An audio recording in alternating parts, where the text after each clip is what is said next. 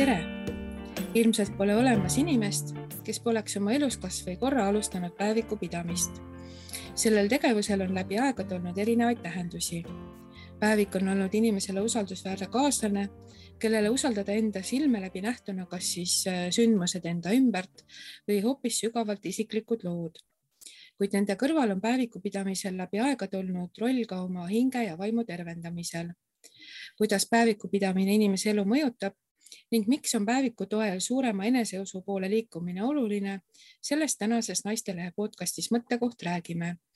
Meie külaliseks on 2 toredat noort, Merili Ginter ja Kätlin Jürisaar, kes on välja mõelnud ülipopulaarsed eneseanalüüsi päevikud nii noortele kui täiskasvanutele. Vestlust juhib nagu ikka Naistelehe toimetaja Silja Paavle. Tere Merili ja tere Kätlin! Tere Silja! Tere Silja! Merili ja Kätlin, mis siis on see, mis pani teid seda eneseanalüüsi päevikut, mille nimi on Hagi, looma?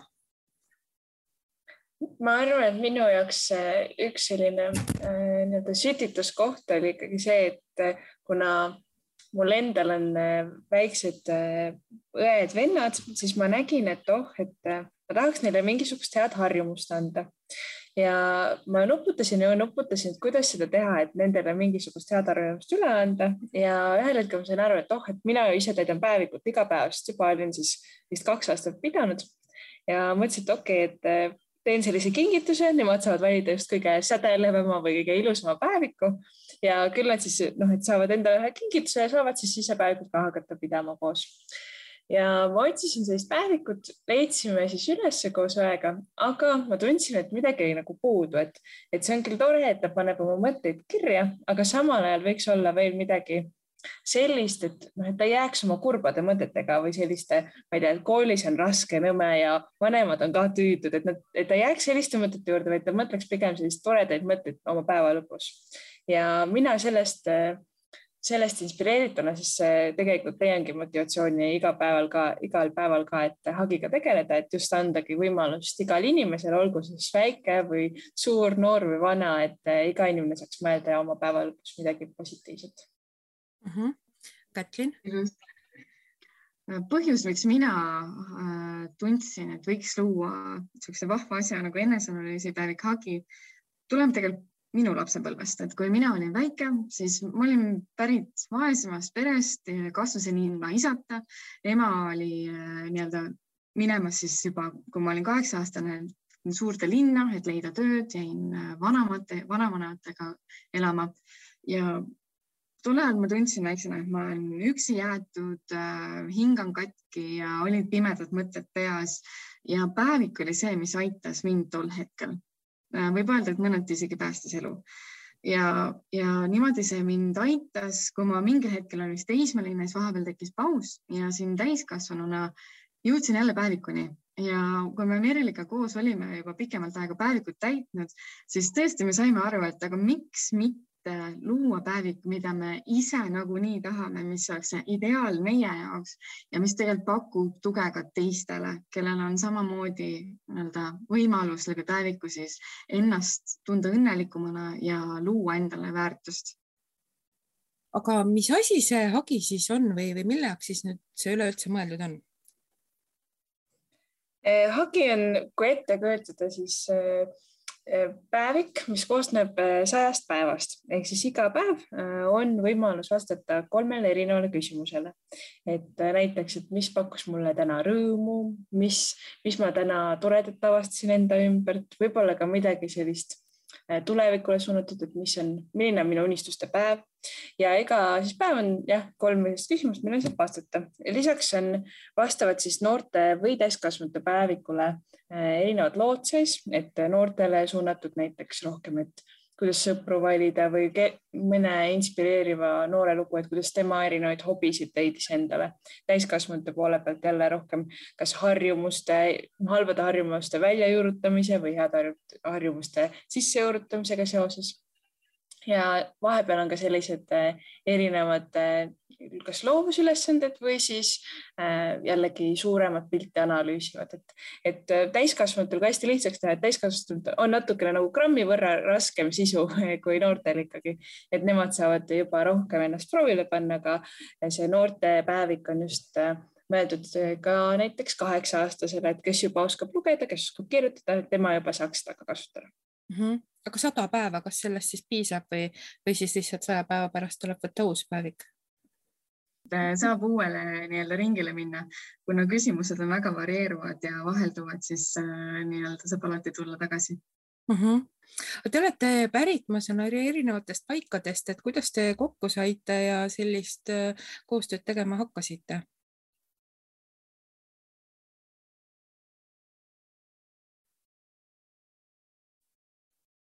Meie jõudsime Meriliga kokku tegelikult väga vahva tegevuse raames, et me oleme sellised väikesed maailmamuutjad olnud juba pikka aega. Ehk siis siuke noorteprogramm nagu Changemakers, mis tegeleb noorte harimisega ja annab edasi teadmisi oskusi, mida koolis ei saa. Me olime ühes programmis mõlemad mentorid ja sattusime nii-öelda ühte seltskonda ja saime aru, et meil on klapp väga-väga hea, et meil nii-öelda meie taust on sarnane, meil ei ole niivõrd kerge minevikku olnud ja samuti ka inimestena klapime hästi ja sealt meie sõprus hakkas kasvama ja kuidagi Merilis võid seda kinnitada või midagi täiendada, aga oli see tunne, et me oleme loodud midagi koos tegema, mis loob muutust ja annab inimestele veel rohkem võimalust ka ennast edasi arendada, nii et seal kuidagi see kokku kasvamine meil algas. Jah, ka ma olen täitsa nõus, et ma arvan, et kuidagi väga hästi me justkui täiendame üksteist ja Kätlin on selline energiapall inspireerivate mõtetega ja mina siis olen selline võib-olla vahepeal rohkem selline, ma ei tea, aeglustuva tempoga, aga samas, et saame asjad hästi käima lükatud, et me kuidagi balansseerime ja täiendame üksteist hästi mõnusalt ja eks kuna meil mõlemal oli suur soov miskit suurt ära teha, siis mingi hetk lihtsalt tuligi mõte, et aga teeme siis tõesti midagi koos ikka ka. Ja see oli ju tegelikult väga vahva lugu, et suvel sattusime juhuslikult samale praamile Hiiumaale ja praamisõidu ajal me saime aru, et see on see hetk, kus me koos võiksime midagi algatada ja tegelikult hakkas asi veerema, nii et hästi hea energiaga ja seiklusega algas ka. Mis on parim nõuanne või olulisem asi, mida te enda jaoks seda eneseanalüüsipäevikut luues õppisite või selgeks saite? Ma arvan, minu jaoks üks hästi võib-olla pisikene detail justkui, aga samas hästi oluline ka laiemas perspektiivis, et kui me neid küsimusi lõime, me lasime ka tegelikult psühholoogidel läbi vaadata neid, me tegime erinevate materjalide põhjal ja kui me lasime esimest versiooni psühholoogidel läbi vaadata, siis üks täiendus, mis nad tegid, oli see, et kui me muidu olid küsimused kirjutatud sellises vormis, et näiteks, et mis sa täna toredat nägid enda ümber, siis mis me väike muudatus oli see, et me kirjutasime küsimust hoopis selliseks, et mis mina täna justkui märkasin või toredat enda ümber. Ehk siis minu jaoks see oli justkui pisikene hetk, et kuidas mina saan enda jaoks mõtteid läbi mõelda, kuidas ma saan ka teisi aidata, et nemad oma mõtteid paremini läbi mõtleksid. Nüüd tulevikus ka, et kui ma tean, et ma kedagi tahan suunata kuhugile mõtlema, et siis on juba hea talle ka visata küsimus hoopis sellises mina vormis ka ette. Kätlin? Mina sain aga aru sellest, et endaga rääkida annab nii mitmel viisil. Ja vahepeal meil on ka see, et me ise seda päevikut luues konsulteerisime ja kaasasime ka psühholooge, et kuidas need küsimused ikkagi peaksid olema formuleeritud, kuidas ennast ikkagi vaadata ja läheneda. Ja see andis minule ka tegelikult seda rohkem seda pilku, et et ma ei peaks küsima enda käest, et mida ma täna halvasti tegin, vaid et ma saan küsida, mida ma saaksin paremini teha, et mis oleks hoopis see, mis võimestaks mind. Ehk siis andis mulle tegelikult võimaluse näha, et ka see, mis nurga alt me endalt midagi küsime, muudab ka seda, kuidas me ise maailma näeme ja kuidas me endasse suhtume, et annab positiivsusega palju luua. Ja ma saan aru siis, et teil on eraldi päevikud on ju täiskasvanutele ja noortele ja nende vahe siis on see nii-öelda raskuse vahe, et kas on lood või siis on rohkem nagu sihuke enda sisse vaatamine ja harjumuste muutmine ja nii edasi. Olen ma õigel teel? Just, et tõesti, et noortel on killukese võrra lihtsamad küsimused kasvõi, et võib-olla natukene, et ka 8-aastane saaks aru selle mõttega, on, et ikkagi loodud täiskasvanute omad juba panevad ka kaugemale mõtlema võib-olla, et kui ainult iseenda ja poole või siis mõtlema ka rohkem sellist tuleviku võib-olla suurematele küsimustele. Aga et miks siis üldse teie meelest peaks kirjutama päevikut ja sündmuste kirjeldamise kõrval seal siis ka eneseanalüüsiga tegelema? Päeviku pidamine ja kirjutamine on mõnes mõttes nagu teraapia, et mis aitab meil esmalt lihtsalt ennast välja elada ja tegelikult tunda siis ka kergust enda sees. Et see on võib-olla selline lihtsama taseme efekt, et sa tunned ennast palju kergemini, kui sa oled enda mõtted välja kirjutanud. Ja teine asi on tõesti, et jäädvustada enda inimese kujunemist, jäädvustada enda sündmusi enda elus ja samuti tegelikult vaadata enda sisse. Sest et me oleme meie enda päeviku pidajad on öelnud, et tean minu enda elukaaslase ema, kes on üle 40 aasta vana ja ütles niimoodi, et ta mõtles, et et võtan päeviku, hakkame kirjutama, aga mis ma sellest saan? Ütles, et algul oli raske. No vahepeal oli mõnele küsimusele keeruline vastata, kuidagi üldse ei tahtnud tulla. Aga samm-sammult tema ütles, et issand, ma hakkasin nägema nii palju positiivsust enda ümber, ma panin tähele pisiasju, mis minu elu teevad rikkamaks, pakuvad rõõmu, et ta igapäevaliselt hakkas aina samm-sammu juurde minema ise ka rõõmsamaks. Ehk siis nagu see on ka see põhjus, miks üldse vaadata sinna, sest et me vahepeal mõtleme, et see tundub võib-olla tüütu või võib-olla see on siuke, nagu tundub nii lihtne asi, aga kas see ikka mõjub? Et tegelikult seal on see vägi olemas. Merili, sa võid täiendada mind ka selles osas.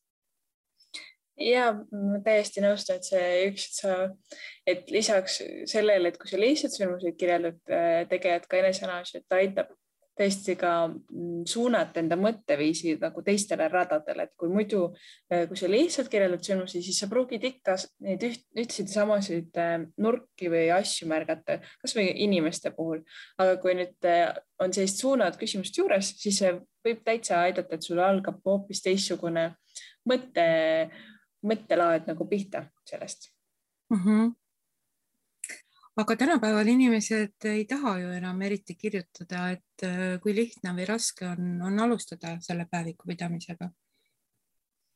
No, selle osas me oleme tõesti ka mõelnud, et kuidas teha niimoodi, et see oleks võimalikult lihtne ja võimalikult huvitav ka, et kuna kui tundub ikkagi selline tüütu, et sul on ainult ühed samad küsimused, siis võib-olla, et sa mingi hetk jätad selle päeviku sinna paika. Et miks me oleme ka iga päev erinevad küsimused pannud, ongi see, et tekitada sellest vaheldusrikkust ja me oleme ka pannud ainult 3 küsimust, et see tunduks võimalikult lihtne, et isegi kui tundub, et ma olen nii väsinud õhtul, ma enam ei jaksa, ma tahan lihtsalt magama minna, et siis mõelda lihtsalt, et aga ma võtan ja panen kas või 1 sõna kirja, et tegelikult piisab kas või sellest, et panna tõesti 1 sõna kirja, aga kui sa juba natukene mõtled, ma arvan, et see juba annab sellise väikse sammu edasi ja küll siis juba järgmistel kordadel 1 sõnast 2, 2 3 ja nii edasi. Ja lisaks me näeme ka tegelikult trendi selle suunas, et tahetakse ka saada sotsiaalmeediast välja ja siuksed pausid hakkavad aina rohkem minema populaarsemaks ka koolides, rakendatakse vaikuse minuteid ja erinevad võtted tulevad nagu aina rohkem tegelikult meile haridusse, meie igapäevaellu, ka tööruumidesse, et võtta see hetk rahulikult olemiseks ja enda mõtetega olemiseks ja just päeviku pidamine on see üks hea praktiline võimalus seda teha. Aga ma saan aru, et see päevik või see, mida teie propageerite, on ju pliiatsiga kirjutamine jällegi. Tänapäeval inimesed joksivad nii kiiresti, kes kõige kiiremini see võitja, et kuidas saada nad tagasi pliiatsiga kirjutamise juurde? Pliiatsiga kirjutamise puhul on tegelikult uuringud ka välja toonud, et see aitab palju rohkem, et sa saad ühelt pidi rohkem nagu läbi mõtestada, kui sa kirjutad, et tänu sellele, et see ongi aeglasem, siis see surub sind ka ikkagi aeglastama iseenda mõtlemist ja kuna me soovitame seda päeviku tegemist ikkagi teha ka õhtuti, siis ta annab võimaluse tulla sellest rütmist välja ja päriselt siis pidurdada ka natukene oma mõtlemist, et loomulikult, kui keegi tunneb, et ta ikka üldse ei taha ja üldse ei jaksa võtta pastakat ja hakata kirjutama, siis loomulikult veel lihtsamaks võib teha, et okei, et tehku siis seda arvutis, aga tõesti, et kuna me näeme, et sellel on suurem kasu, kui teha seda pliiatsiga, siis seda me tõesti nagu ise ka sootustame, et kindlasti julgustame proovima vähemalt. Et iseenda nimel tasub pingutada. Just. Aga et ma saan aru, et päevikutes on siis ka teiste inimeste lugusid nii-öelda inspiratsiooniks. Miks peaks neid lugema või mida need annavad? See on väga hea küsimus ja meile meeldib selle nimel vastata, et vahepeal me mõtleme, et kõik halvad asjad juhtuvad ainult meiega või et see kindlasti, ma ei tea, kas keegi teab, mida ma tunnen selle kogemuse põhjal. Aga nii ei ole, me tegime ka kevadel eelmine aasta 3 pikka heategevuslikku otseülekannet, kus erinevad Eesti inimesed tuntud ja nii-öelda vähem tuntud tulid rääkima lugusid. Ja see näitas täielikult, et lugude jagamine aitab meil mõista seda, et meie sarnasid on palju ja me saame nippe, kuidas tegelikult raskustega hakkama saada ja kuidas tegelikult suurendada neid rõõme enda elus. Ehk siis meie ümber on nii palju inimesi, kes kogevad nii palju, aga kui me jagame, siis me saamegi nagu rohkem inspiratsiooni ja tuge.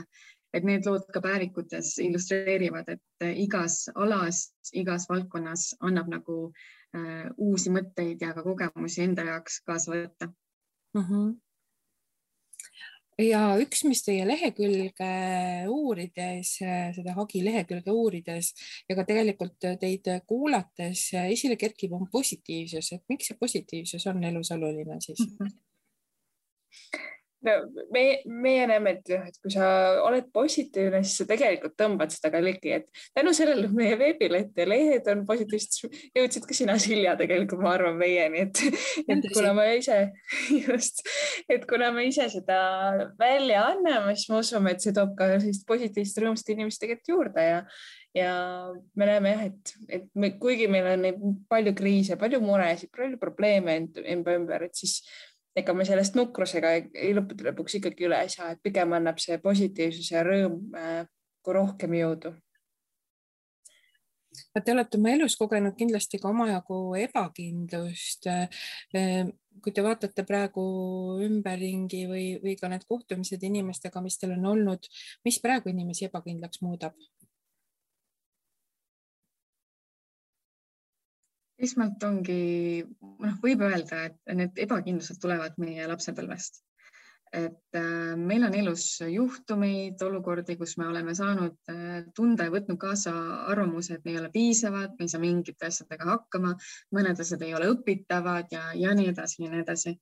Aga tegelikult see ei ole nii, kõik me saame muutuda, kõik me kogeme ja alati meil meeldib öelda, et kui ma midagi ei oska või ei tea, ma ei tea ja ei oska seda veel. Et me peamegi uskuma seda, et me oleme arenevad ja me suudame alati paremaks saada. Et hetkel kindlasti ebakindlust tekitab väga palju sotsiaalmeedia, sest et me näeme, et väga palju me tahame näidata teistele enda elu ideaalsena ja me ei julge rääkida oma tegelikest muredest, oma tegelikest hirmudest. Ja see on see, mis tekitab ebakindlust, et kas minu elus ei olegi piisavalt head asja, mida näidata ja kas mina peaksin, ma ei tea, mõtlema teisiti ja käituma teisiti tänu sellele, mis ma enda ümber näen, et kindlasti on minu silmis üks asi see. Kas sa tahad midagi lisada, Merili?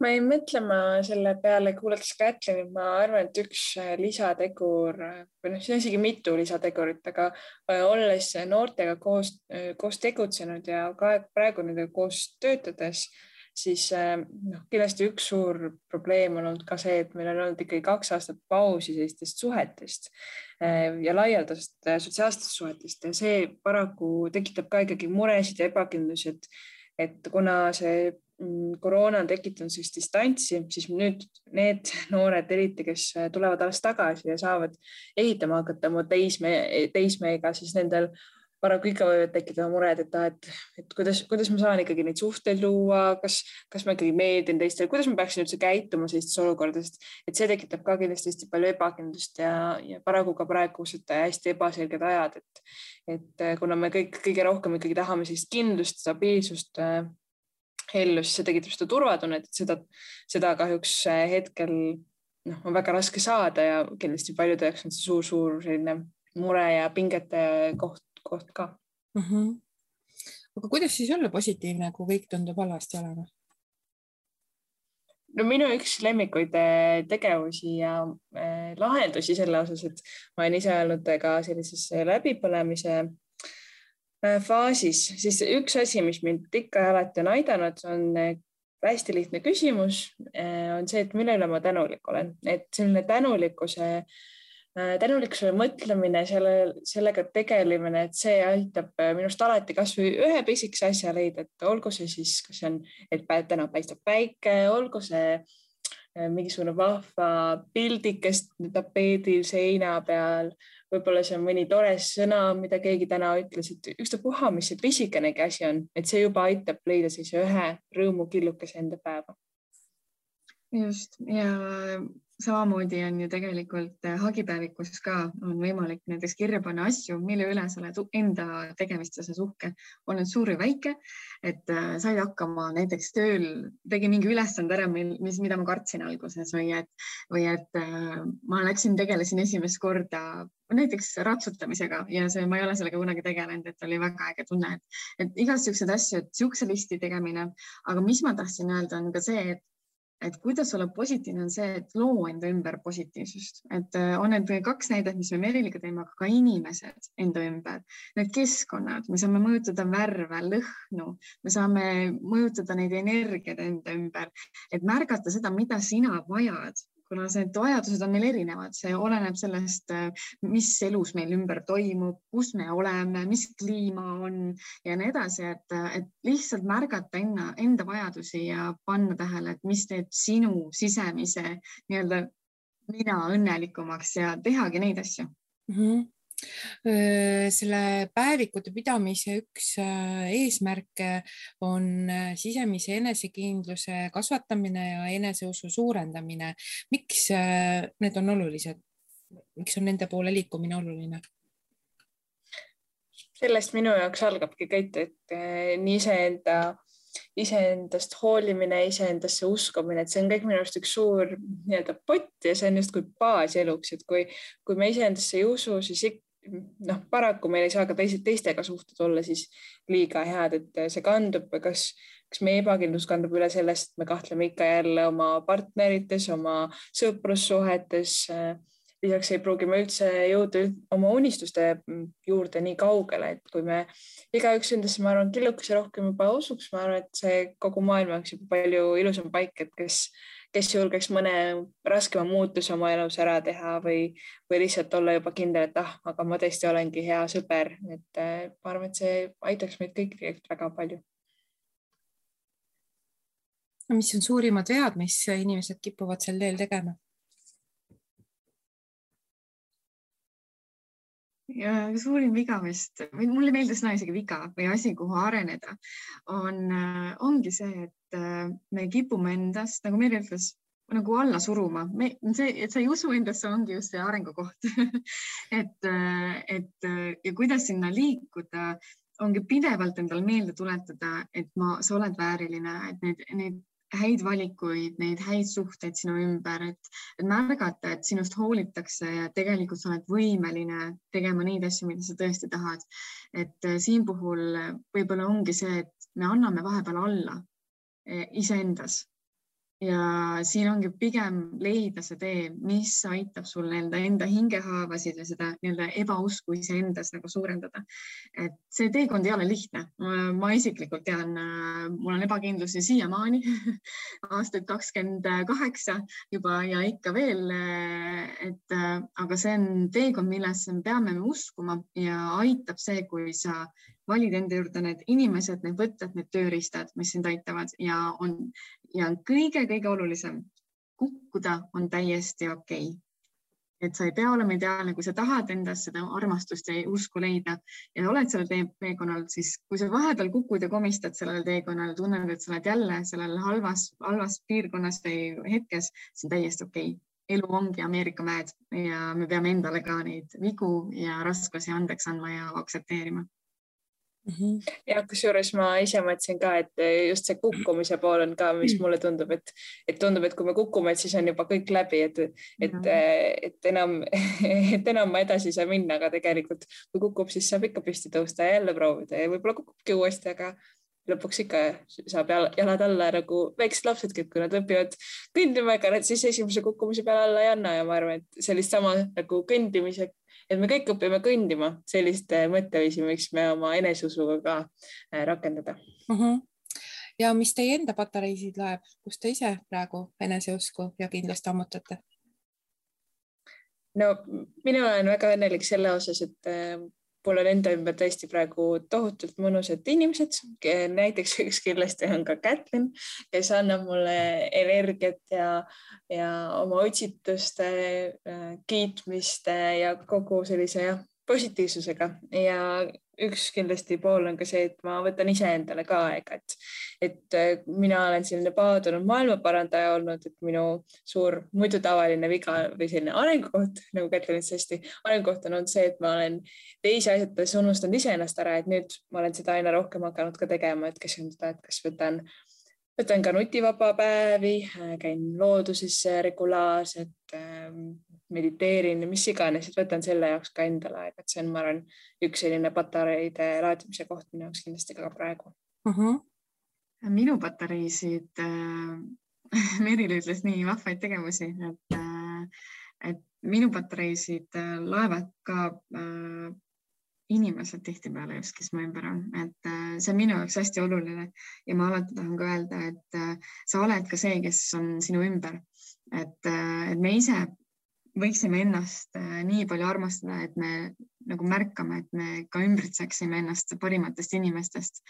Et see on väga-väga suur energia laegas, aga muidu mulle meeldib liikuda ringi, ma käin jalgrattaga sõitmas, hetkel olengi niimoodi tegutsen ja olen jalgrattamatkal, et näiteks praegu olen ma Lõuna-Türgis, et võtan ette selliseid mõnusaid väljakutseid, kus ma tunnen, et ma tunnen seda elu ja energiat enda sees ja tõesti teha asju, mis sulle meeldib, nagu meil on hagi, mida me ise armastame ja kui sa teed asju, mida sa naudid, on see väike või suur, see annabki sulle energiat. Et nagu öeldakse, et tee hobist enda elutöö, kui sul võimalik ja haara neid positiivseid asju enda ümber niimoodi suure energia ja suurte kätega ja siis need patareid laevadki. Et eriti Eestis on ka see oluline, kui meil päikest ei ole, nii et naeratame üksteisele ja loome ise selle päikse meie ellu.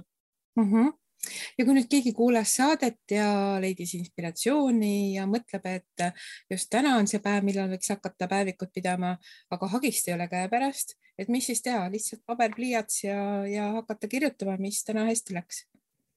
Just nii, sellest täitsa piisab. Mille üle ma täna tänulik olen, kas või esimene küsimus. Suurepärane.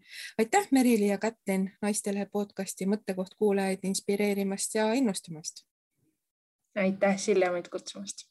Tõesti, aitäh. Ja tänan ka kõiki kuulajaid. Pliiatsid teravaks ja sõnad ritta, pärast esimesi lehekülgi läheb juba lihtsamaks ning väärtuslik kingitus ise endale on tehtud. Kuulmiseni järgmisel teisipäeval.